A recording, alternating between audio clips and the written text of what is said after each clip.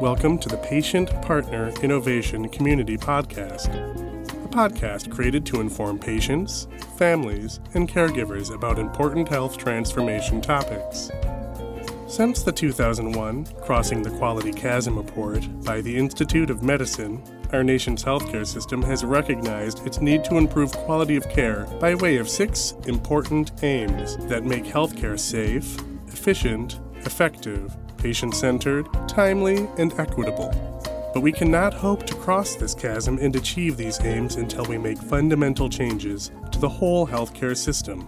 All levels of this work require dramatic improvements from the patient's experience.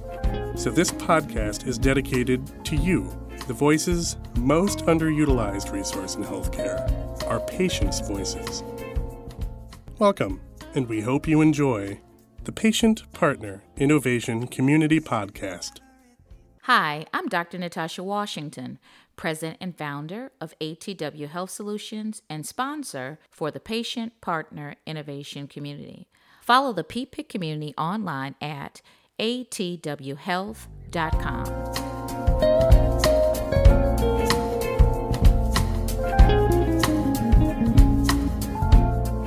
Dr. Epps, you have done a tremendous amount of work in terms of building awareness and even education, building capacity around dementia, and in particular dementia in the community. So you're really helping people in the community, families and caregivers, better understand the disease, and to some degree, what I even heard, in earlier conversations, give advice and resources that really support living with dementia. And I think one of the most interesting things that I remember was learning about the different types of dementia. Can you talk to us first, just kind of shed some light? Yes. And that's what a lot of people don't realize, that there are several different types. There are over 70 types of dementia. Wow. A lot of people just hear the word Alzheimer's disease and they just group everything underneath that. However, that's just the most common type of dementia, but that's not the only type. The next most common type is vascular dementia and then Lewy body dementia. Those two are like neck and neck with the most common. And vascular dementia, if it's okay, I can take a little time and just talk about what each is. Please. Okay. So vascular dementia is related to when there's a decline in thinking skills that's caused by conditions that block and reduce the blood flow to the brain.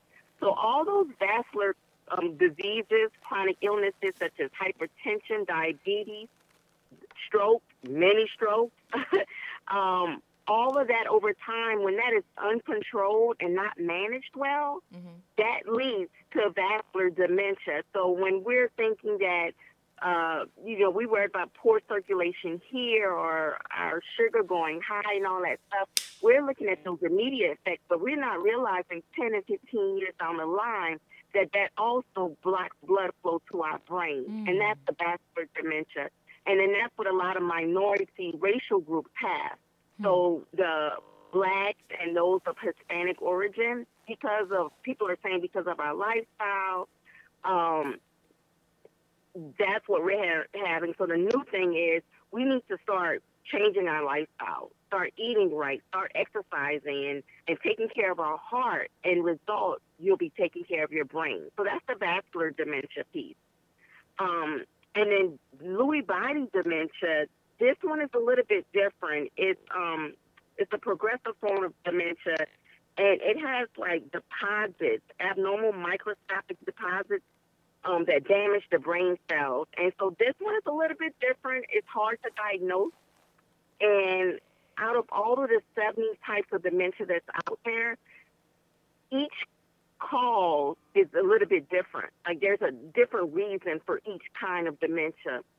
And I like to tell people dementia is like a food type. It's just a big category. Dementia itself It's just classification of the conditions of memory loss that interfere with your daily life. Remember that. It has to interfere with your daily life.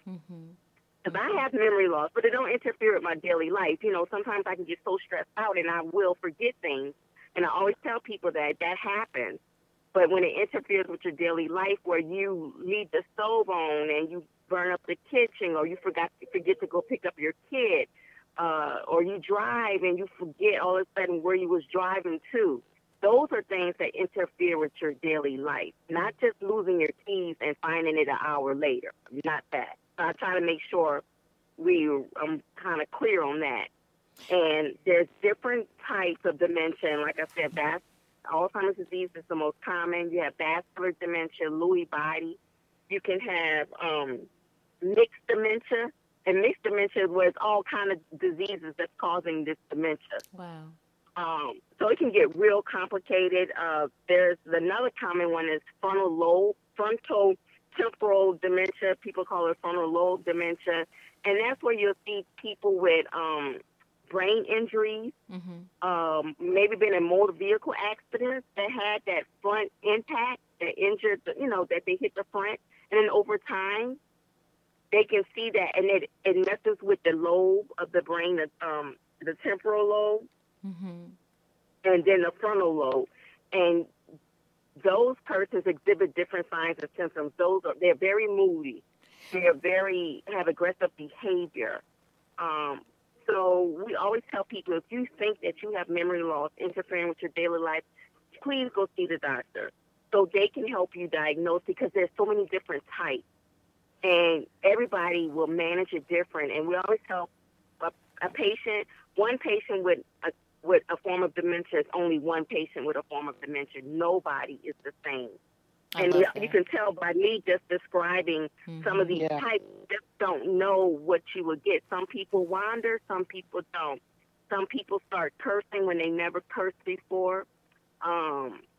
Some people, their memory doesn't progress. I mean, the loss of their memory is not as progressive as others. So it just varies, and that's why it's very important to speak with the doctor. I really appreciate that. Can you, I want to talk a little bit. I know you have done a lot of work with the faith-based communities, and so we definitely want to get to that. But before we get to that, I think there's so much light you can really shed on tools and resources to just assist families and caregivers of identifying when their loved one likely needs to go to see a physician because they're experiencing some of these symptoms that you describe. I can't tell you I remember another family member talking about, an experience where his mother, who never cursed in her entire life, would never use foul language, just would all of a sudden, begin to, use that type of language. She was forgetting things.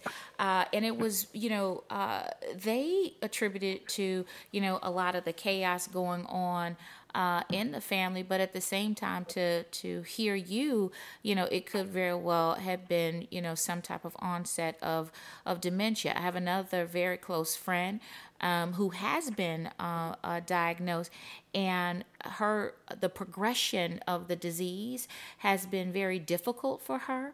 And as a matter of fact, she called me a couple weeks ago and she said, "Tasha, I just want to talk because I don't think I can talk to anyone in my family about what I'm experiencing."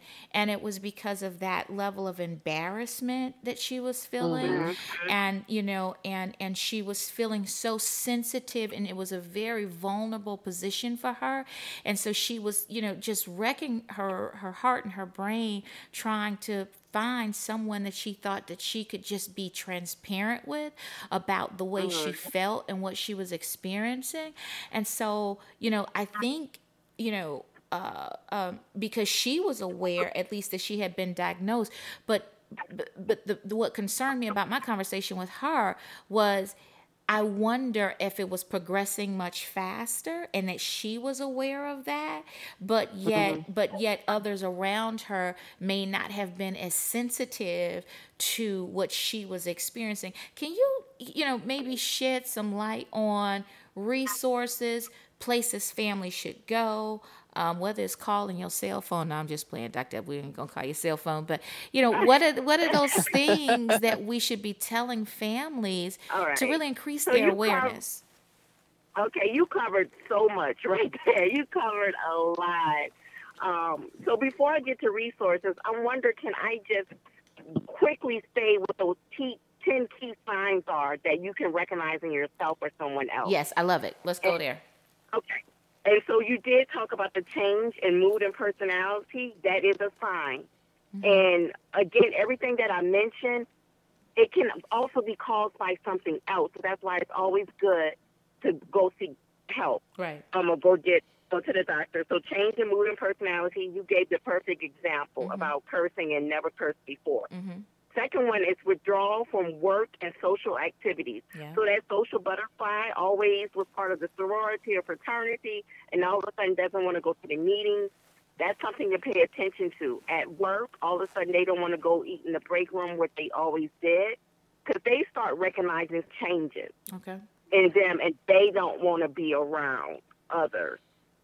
The next one is decreased or poor judgment. And so this is when they're giving away money or going to buy that bright orange Camaro. Oh, And wow. they Okay. years old. So this is those behaviors where some people, like, I know at my age, we might say, oh, they're going through menopause or midlife crisis or something like that. We're saying that. Right. But, we have to be mindful because those are that's poor judgment. And the salespeople, as long as you can sign, right? They're not about to give you a cognitive test. The next one is misplacing things and unable to retrace your steps. And so that is misplacing your glasses, your wallet, your purse. Those are the key things. And you never can find them. And then you start accusing people of stealing it. And then the cousin comes over 6 months later and she finds the purse on the top of the closet or finds the glass underneath the patio chair outside. So that is another sign when you see someone that's starting to say, oh, so-and-so took my wallet, I can't find my wallet, that is that. New problems with words, speak. So they'll start getting their words mixed up. They'll tell you to hand me the microwave instead of saying hand me the remote control. So that's something to pay attention to. And then also their writing will change. Oh, wow. I didn't know that one. Yeah, so they're writing, and I always tell daughters and sons when you go visit your parents, even when I go visit my mom, I want to go look at her diabetes log because she logs in this every day, and so this is where you can see how consistent she is with her writing. And all of a sudden, if she's starting to write sideways or running off the page, you might want to pay attention to that and just don't think, oh, that's nothing. So it's things like that. The other thing is the vision changes. So a person will start getting into a lot of accidents. So they're going to come home with the car with a lot of dings on it, y'all.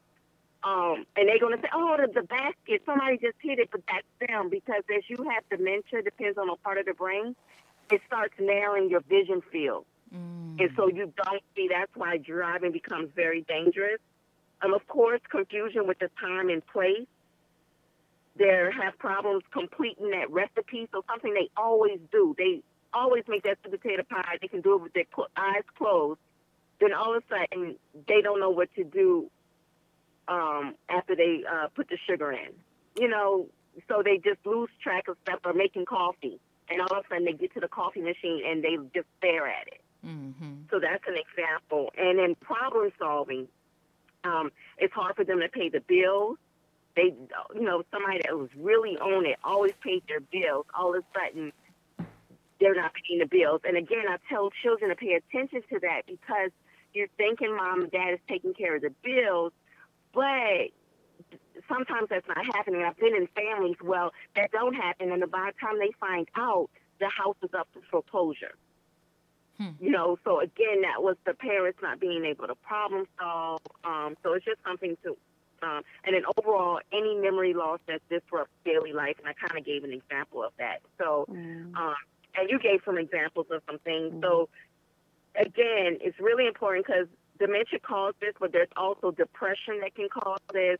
Urinary tract infections can cause this. There's other diseases as well that can cause some of these symptoms. So you just got to be mindful and check it out. I'm going to give the resource number because if you think that you start to experience any of this at any time of the day, of the week, it does not matter. The Alzheimer's Association has a 1-800 number where a licensed counselor answers the phone. So if it's midnight and you just have all of these questions, you call them and they can answer. And then if you're in a certain area and you have no idea, well, who do I go to? Who's the geriatrician? Or do I need to go to a neuropsychologist? I mean, where do I go? You call them and they have a resource list for your area.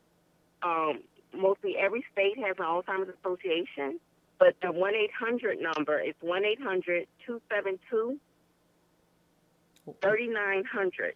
1-800-272-3900, and that's the Alzheimer's Foundation.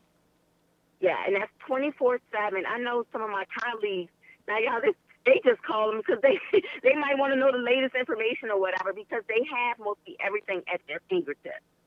Awesome. And so we always tell people that should be your number one place you go as soon as you start recognizing something, or even if you're in the midst of caregiving and you just need someone to talk to, you need someone to be transparent, somebody that's not a favor anybody's side, they're there to listen as well and give you tactics and some strategies to use. So that's the number one resource that I would recommend, no matter where you're located, to call that number.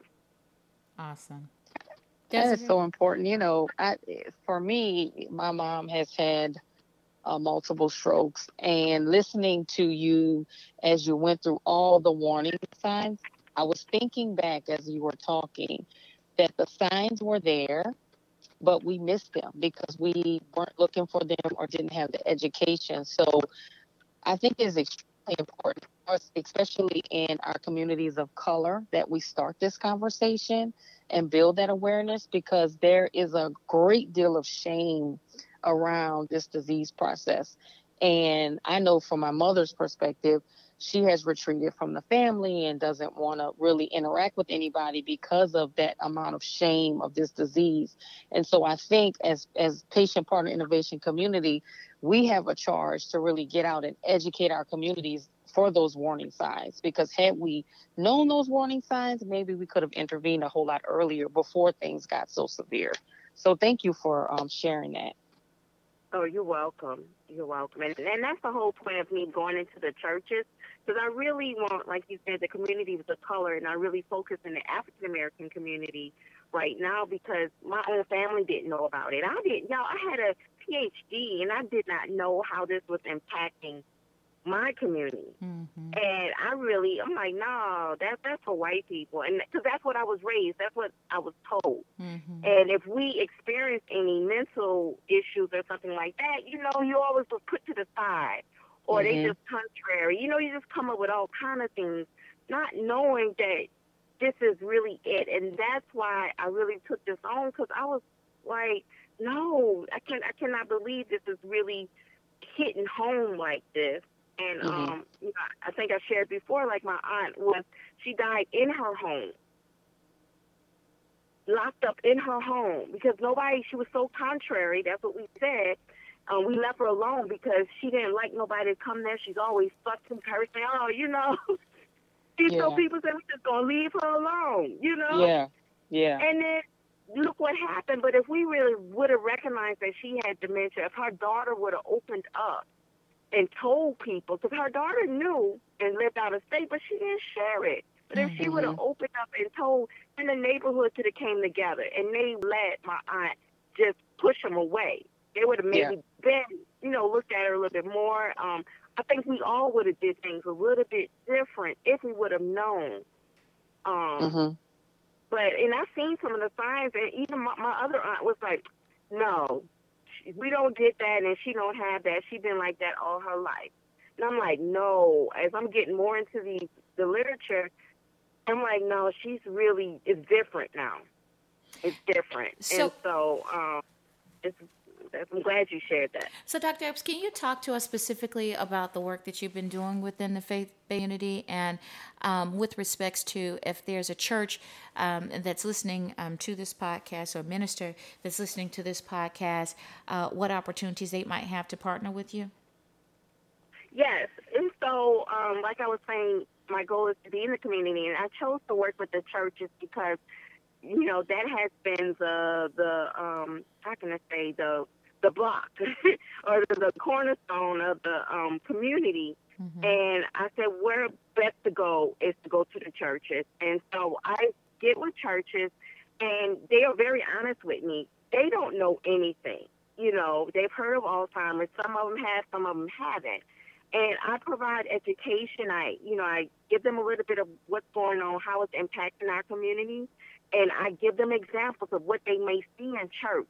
And more than likely, it would be like, yes, I see that. And once they realize that they have members in their church like this, and I tell them how important how we need to support them and be a partner. My goal is for the church to be part of the Care Partner team. And it takes a village. And so I work with the churches by educating the ministry leaders, and then their congregants, and also the community that they're in, about understanding dementia in their community. And then I also have a workshop that's specifically for the church leaders on how to communicate with the families. We do role play, because I want them to see how they can really support these families and have the families come back to the church, those that are not, and be more engaged and really feel that they can get that support from the church. And the church can really feel like they're competent enough to provide that support. And so that's my overall, is really working with the churches that are committed to start this journey to become dementia friendly. And so I call it a dementia friendly faith village. And right now I'm in the Atlanta area, and I'm working with 3 churches that have committed, because it takes a commitment, because you have to do education throughout the year. Your leaders have to get trained, ushers. We are working with them to modify worship services, because things just need to be a little bit different, and change some structure a little bit in the church, like put signs up, the lighting needs to be different. So there's a lot of things that have to go on. And me and my team, we work with the churches to support them with that. And so that's my overall project. And then the research piece is I follow the families that will allow me to come to church with them and follow them to see if this really makes a difference in their life. And thus far, I've seen significant results. Even caregivers, I had someone tell me this week, when we come to church, she started going to church without telling me. Because before they would tell me we're going to go so I can come with them. Mm-hmm. And they just was going, and she said, I really think my husband is fooling me. I said, what? She said, because when we come to church, he just as with the program as he can.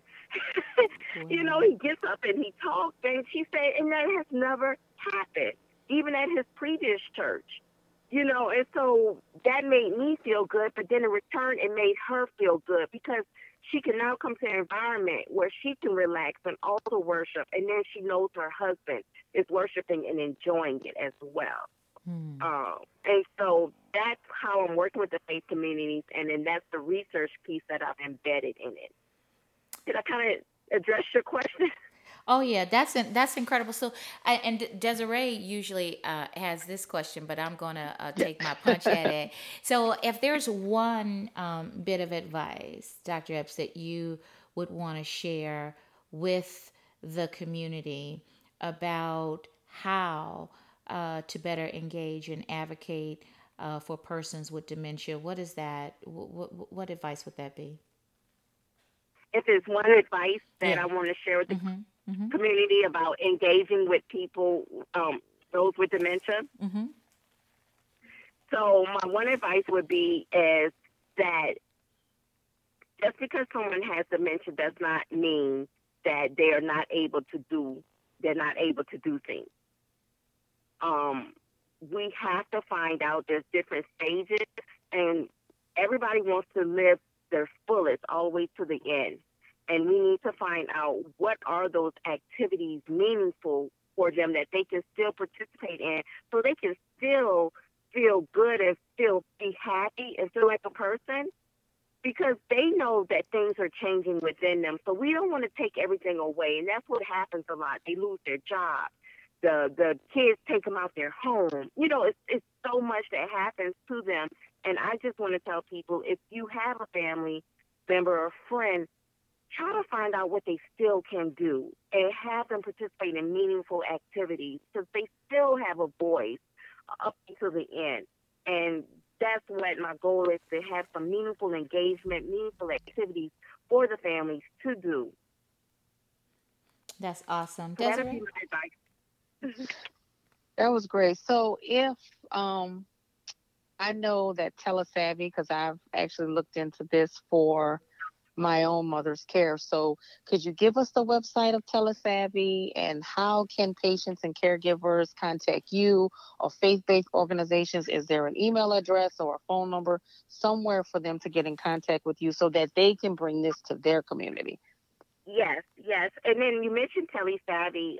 It's another project I'm part of, and it's an online caregiving education program, a research program, but it's to teach caregivers caregiving strategies, because many people are just placed in this, especially a lot of people in their 40s. Now they're becoming caregivers now, and they have no clue what to do. And so this program is online. You don't have to leave your job. You don't have to leave work. You meet once a week for, over 7 weeks, and you can learn strategies and what to expect and how to communicate with people. And so that's the gist of the Telesavvy. And I can give you one number, which is my number, because I'm part of both projects, and then I can direct. So even for the faith-based, if you're interested in getting more information about having churches become dementia-friendly or working with me in the Atlanta area, and I'm open to going outside of Georgia, or the Telesavvy program, which is the caregiving education program, you can call me at 404-413-1204. 404-413-1204. Awesome. And then you have an email address, you said? Yeah, and I have a website, because Telesavvy has their own website, and telesavvy.org. So you would go to TELESAVVY.org, and it'll take you straight to that site. And for those that like to email and not call, you can email at F as in Frank, EPPS at gsu.edu. Perfect. Well, I know I appreciate the work that you're doing, because this has hit very close to home and kind of been thrown into a whirlwind trying to figure this out. So I appreciate all the work they're doing, and we'll aggressively look at bringing that program here to Texas. Oh, I appreciate it. And thank you all for giving me this opportunity and this platform to talk about dementia, including Alzheimer's disease, and all the research that I'm doing. Thank you so much, Dr. Epps. We so appreciate the work that you're doing, and we look forward to bringing you back on and re-engaging you at a later time. Thanks again. All right. Sounds good. All right. Thank you. All right. Take care. Thank you. Follow the PPIC community online at atwhealth.com.